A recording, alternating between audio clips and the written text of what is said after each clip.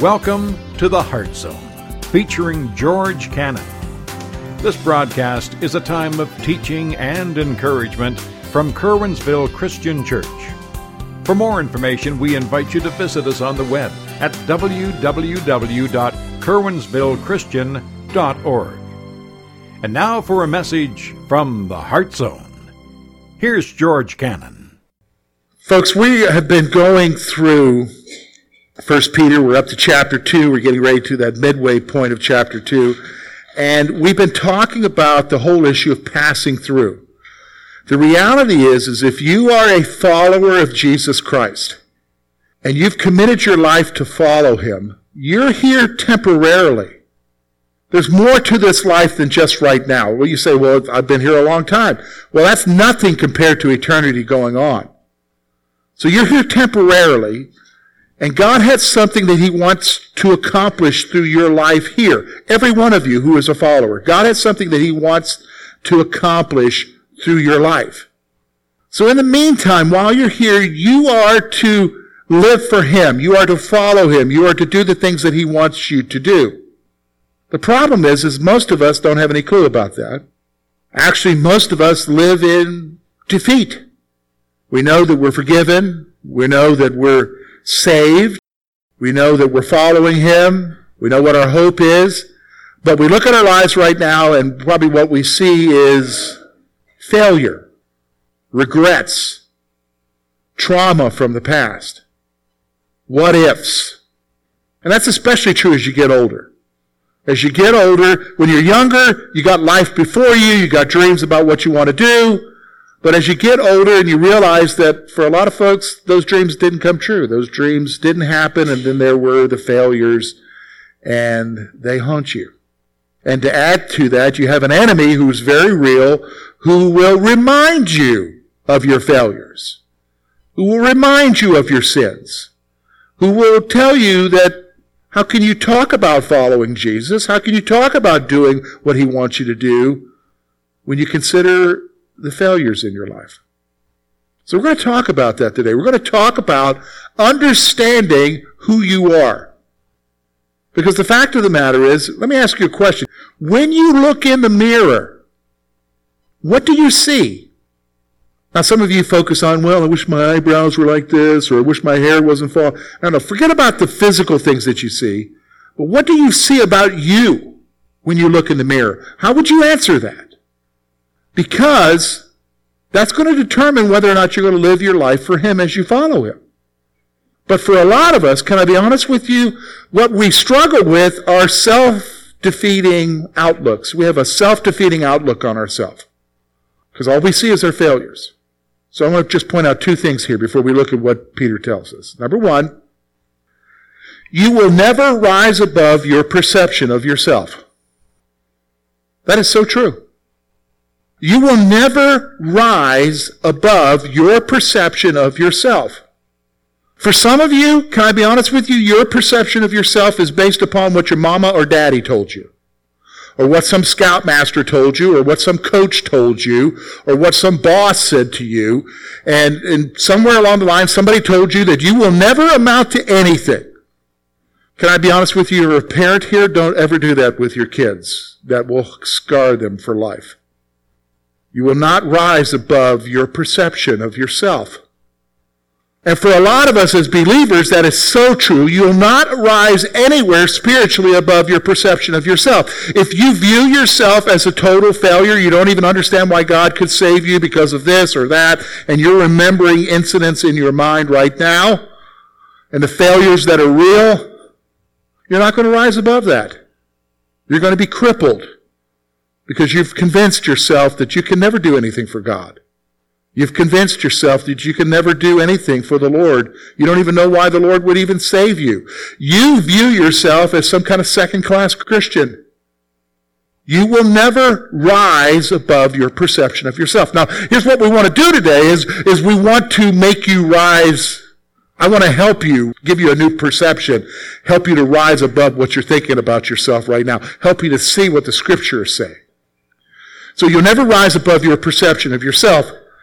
So we have a tendency, here's the second thing, we have a tendency, it's a very strong tendency, to base our identity on our failures. We have a strong tendency to base our identity on our failures. So for some of you here today, when you look at yourself in the mirror, what you see is the mistake you made. What you see is the dream that never happened. What you see is a failure. Maybe a failure in marriage, a failure in business, a failure in relationships. What you see when you look in the mirror, when you think about who you are, is your failures. You see the mistakes or the series of mistakes, or you see the ongoing struggle with a sin. When you look in the mirror, what you see is your failure. We have that tendency. That's a human tendency. And again, I told you, you have somebody who's ready to help you in thinking that way. It's the enemy. He will come to you and say, oh, God can't love you. God can't do that for you. God has no use for you. Did you see what you did? You can't see yourself. Isn't it interesting? We have that tendency. And that transfers over into our spiritual lives. Now, I'm going to tell you something here. I want you to hear me. I want you to hear me. If you are a follower of Jesus Christ, your identity is not based on what you did or didn't do. Your identity is not based on your successes or your failures. Your identity is based upon, I want you to hear me, is based upon what Jesus did for you. Do you understand what I'm saying? If you are a follower of Jesus Christ, your identity, again, I'm going to say it to you one more time. If you want to write this down, write it down, these 3 sentences. Your identity is not based upon what you did or didn't do. Your identity is not based upon your successes or your failures. Your identity is based upon what Jesus Christ did for you. Do you understand me? You've got to grasp that. Because remember what I said. You will never rise above your perception of yourself. And can I tell you another little secret? The enemy wants you to not be aware of that because he wants you to live in defeat. He wants you to be so convinced that you can't serve God where you're at, in your home, in your workplace, in your neighborhood, in your family, because all you see are what you did or shouldn't have done, what you didn't achieve, and your failures. So let's look at what our identity is, because Peter's going to talk about it. He's going to spend 2 verses, verse 9 and 10 of chapter 2. He's going to spend 2 verses talking about who you are and what your purpose is. You mean I've got a purpose? Yeah, every single one of you has a purpose. So let's look at it together. Let's look at verse 9. But you are a chosen generation, a royal priesthood, a holy nation, his own special people, that you may proclaim the praises of him who called you out of darkness into his marvelous light, who once were not a people, but now the people of God, who have not obtained mercy, but now have attained mercy. Let me read that to you. This is so powerful. Let's read that again. But you are a chosen generation, a royal priesthood, a holy nation, his own special people, that you may proclaim the praises of him who called you out of darkness into his marvelous light, who once were not a people, but are now the people of God, who had not obtained mercy, but now have obtained mercy. All right, so here's what we're going to do. We're going to take these 2 verses. We're going to spend some time here, and we're going to talk about that you are a part of something. You are a part of something. We're going to talk about what our purpose is, and then we're going to look at our disposition. Everybody has a disposition here, right? Oh, she's got such a sweet disposition. Oh, he's such a grouch. You know what I'm saying? Well, we're not going to talk about those dispositions. We're going to talk about the biblical dispositions. So let's talk about being a part of something. Look at what he says there, verse 9. He says this, "But you are a chosen generation, a royal priesthood, a holy nation, his own special people." Here's what I want you to see. Those three descriptions reflect this one truth. Here it is. We have been set apart for something special. We have been set apart for something special. Look at what it says. You are a chosen generation. Now, he's talking plurally here. He's talking about all the followers of Christ. So he's talking about you and other followers of Jesus. You have been specifically chosen by God. You have been chosen by God for this generation. The generation you live in. Your focus needs to be right now. You are a follower of Jesus for this generation. You're for right now. And for right now, as a follower of Jesus, he has something special for you. You are a part of something special. God's plan. Why? Because notice he also describes you as a royal priesthood. That's talking something very special here. What's a priesthood? There are those who serve God. But it's not just any kind of priest. He talks about you being a royal priest. You're royalty. And then he goes on and says this. You're his special people. You're special to God. You have been set apart for something special. Grasp it. And from that we see this. You are precious to the Lord. You're precious to the Lord. All right, now stop.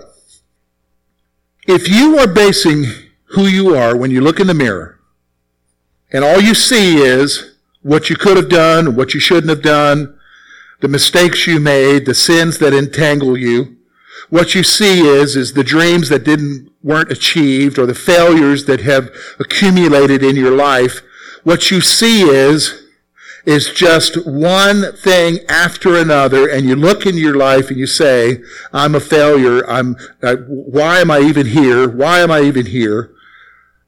You're missing something very precious as a follower of Jesus. You're missing a truth. You're missing the reality. The fact of the matter is that even in spite of all of those wrong failures and whatever, you still are precious to God. Do you understand? You're still precious to him. Now, let's back it up so you understand what I'm talking about. Like, what does that mean, I'm precious to him? Well, let's talk about it from the standpoint of human relationships. Okay, how many of you have children? Okay, everybody, we've got a lot of two parents here, okay? Grandparents, children, okay? Listen, I want you to hear me. Your children are all perfect, right? What's all this laughter and giggling I'm hearing? I mean, all your children were perfect. They've never done anything wrong. They've never disappointed you. They've never failed. Everything they do is a success, right? They do everything you tell them to do with a smile. And they come back and say, what do you want me to do next? Right? Am I correct in saying, no. Your kids disappoint you. Your kids hurt you. They make decisions that hurt you, right? Sure. But if I were to go to you, and I would say to you, are they precious to you? Unless you're a dysfunctional parent, every one of you would say, they're still precious to me. I still love them. I still care for them. Right? Am I right in saying that? All right, so why can't we grasp that about God? Why can't you grasp that about the Lord? Because remember what I said to you, it's not based upon what you didn't do or should have done or haven't done. It's not based upon your successes or your failures. Your identity with Jesus is based upon what Jesus did for you. Do you understand? Your relationship, your intimate relationship with God has to do with what Jesus did for you. It doesn't have to do with you. And by all accounts, the Scripture very clearly says he knows that you're going to what? Fail. 1 John chapter 2, my little children, I write unto you that you sin not, but if you sin, you have an advocate with the Father, Jesus Christ the righteous, who is the propitiation for our sins, but not only our sins, but for the sins of the whole world. You think he knows you're going to sin? You think he knows that you're not going to achieve? That you're not going to be successful? That you're going to fail? But yet you are still what to him? Precious. How do you get that, George? He said you are his what? Special people. Special. You're special to him. Special. So, let's move on then. We're a part of something special. So what does that mean? We have a purpose. When you understand that you are someone special to God, that your identity is not based on yourself, it's based upon what he does for you, you begin then to understand the purpose that you have. Every single one of you has a purpose here.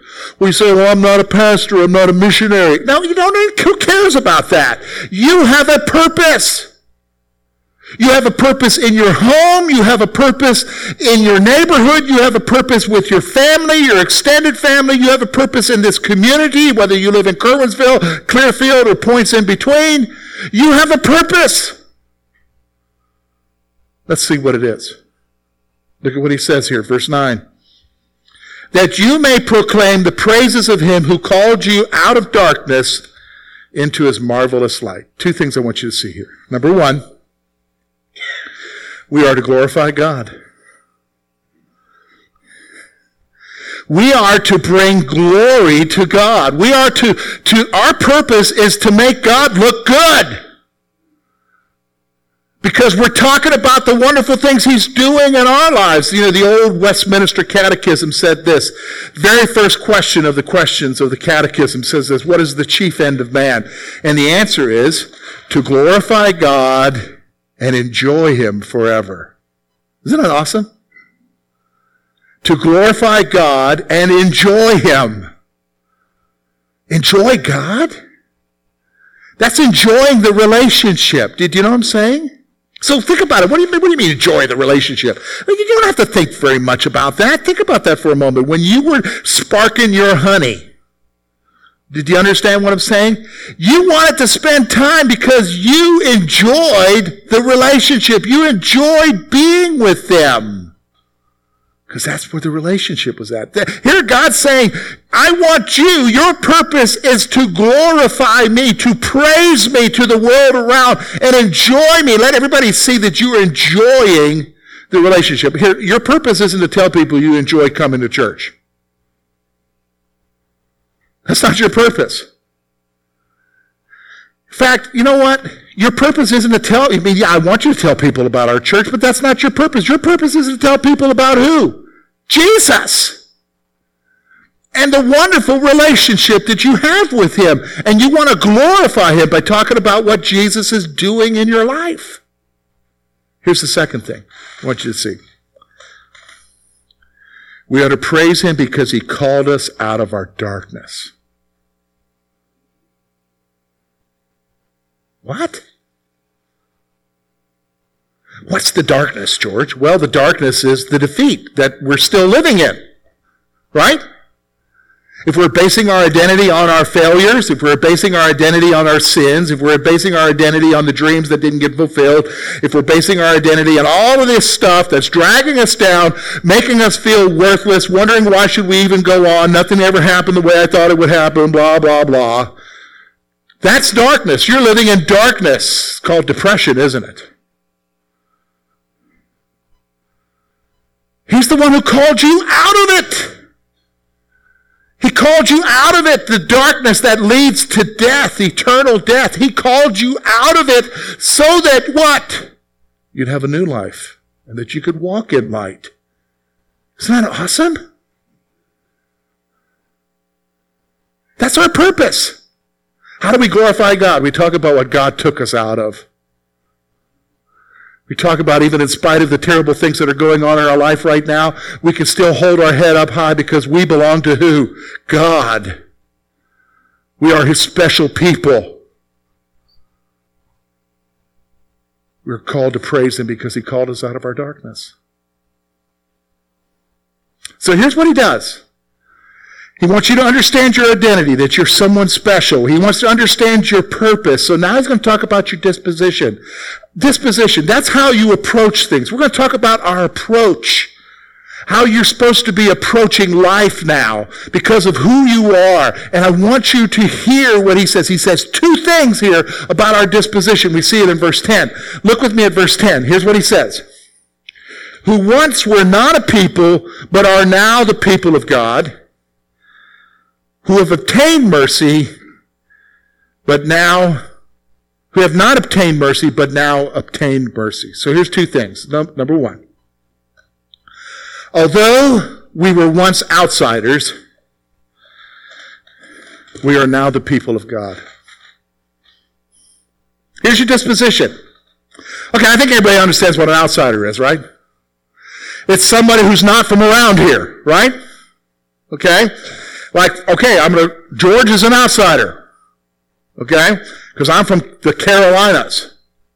All right? So I'm not from around here. All right, I'm not a Pennsylvania guy. Even though I lived here 17 years, isn't that interesting? You could be somewhere 17 years and still be an outsider. That's life, right? You can live life without God and still be an outsider, period. Why? Because you don't belong to him. But here's what you need to understand. Your disposition isn't based upon your failures. Your disposition isn't based upon what you should have done and haven't done. Your disposition isn't based upon your sins. Your disposition isn't based upon any of that. Your disposition needs to be based on the fact that one time you were an outsider, but you're no longer an outsider. You're now part of God's family. You're now one of his children. You are a follower of Jesus Christ. Do you understand what I'm saying?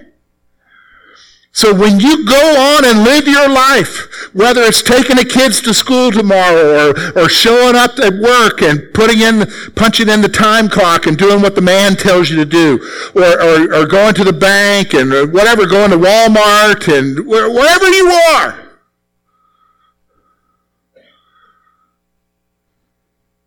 you're not an outsider. Your life isn't based on your failures.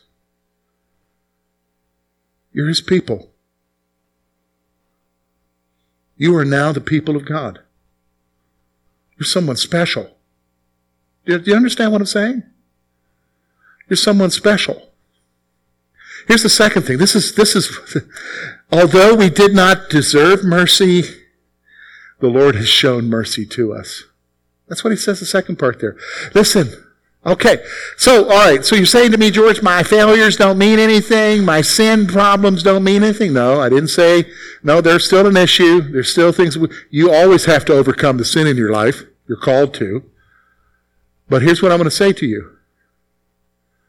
Whereas once before, without Jesus, when you didn't follow Jesus, when you didn't give your life to him, you didn't obtain mercy. What you deserved was what? Hell. Punishment. But now, because you have followed him, you have obtained what? Mercy. What does that mean? Grace. Grace every day. Grace when you don't deserve it. Grace every moment, every second. God continually shows grace to you.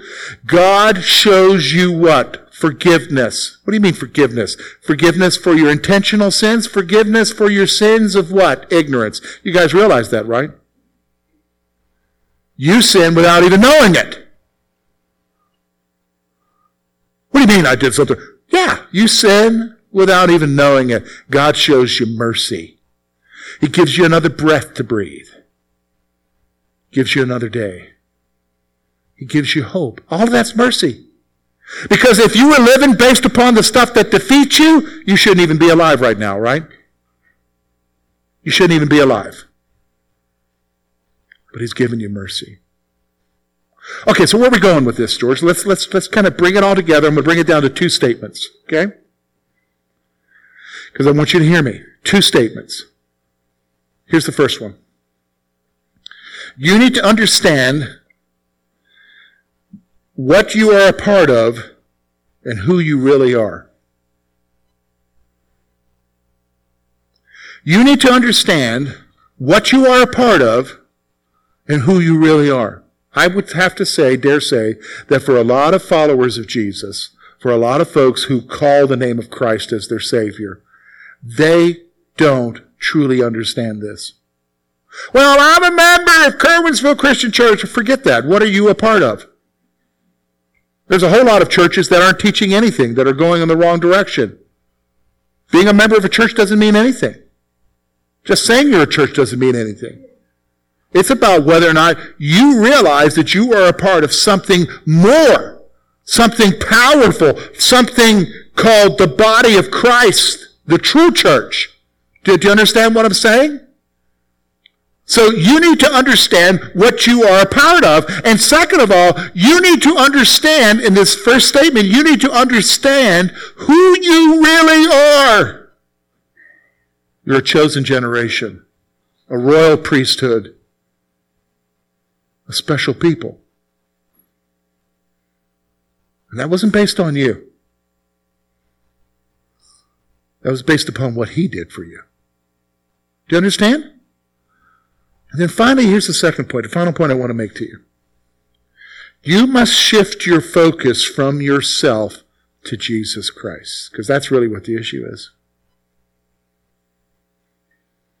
You must shift your focus from yourself to Jesus Christ. See, that's what the issue is. When you're living in defeat, when you're looking at your life and you're looking in the mirror and you say, oh, I had these dreams and these dreams didn't come true if it wasn't for this, if I hadn't done that. And you look in the mirror and you're saying, all I see is that mistake. And 20 years ago, if I wish I could go back and change it. And let me just tell you, you could go back and change it, you would have made another mistake and you'd be thinking about that mistake for 20 years. What you're doing is you're putting your focus, because the enemy wants you to have that focus, on you. And listen, if you focus on you, you're always going to be defeated because you ain't perfect. And neither am I. We're all failures. But you need to get your focus off of you and put it onto who? Jesus. Who loves you. Who cares for you. Who died for you, who accepts you, who's made you his own special people, and who's what? Given you a purpose now to what? Glorify him here. So where are you at? What are you going to do with it? Really, it's up to you. It's not up to me. I've just presented the facts to you. I've just presented what the Scripture says to you. You have to make the decision now. You're going to keep going the way you're going? Seeing yourself the way you see yourself? Or are you going to go the way the Lord wants you to go and see yourself the way he wants you to see yourself? Thank you for being with us this morning. And we trust that today's message has been both challenging and an encouragement to your heart. At Curwensville Christian Church, a warm welcome is always extended to you. We're located at 700 State Street, Curwensville, Pennsylvania. For more information about our ministry, please visit us on the web at www.curwensvillechristian.org. Now, on behalf of George Cannon and the entire church family, we hope that you will look to the Heavenly Father in all that you face this coming week.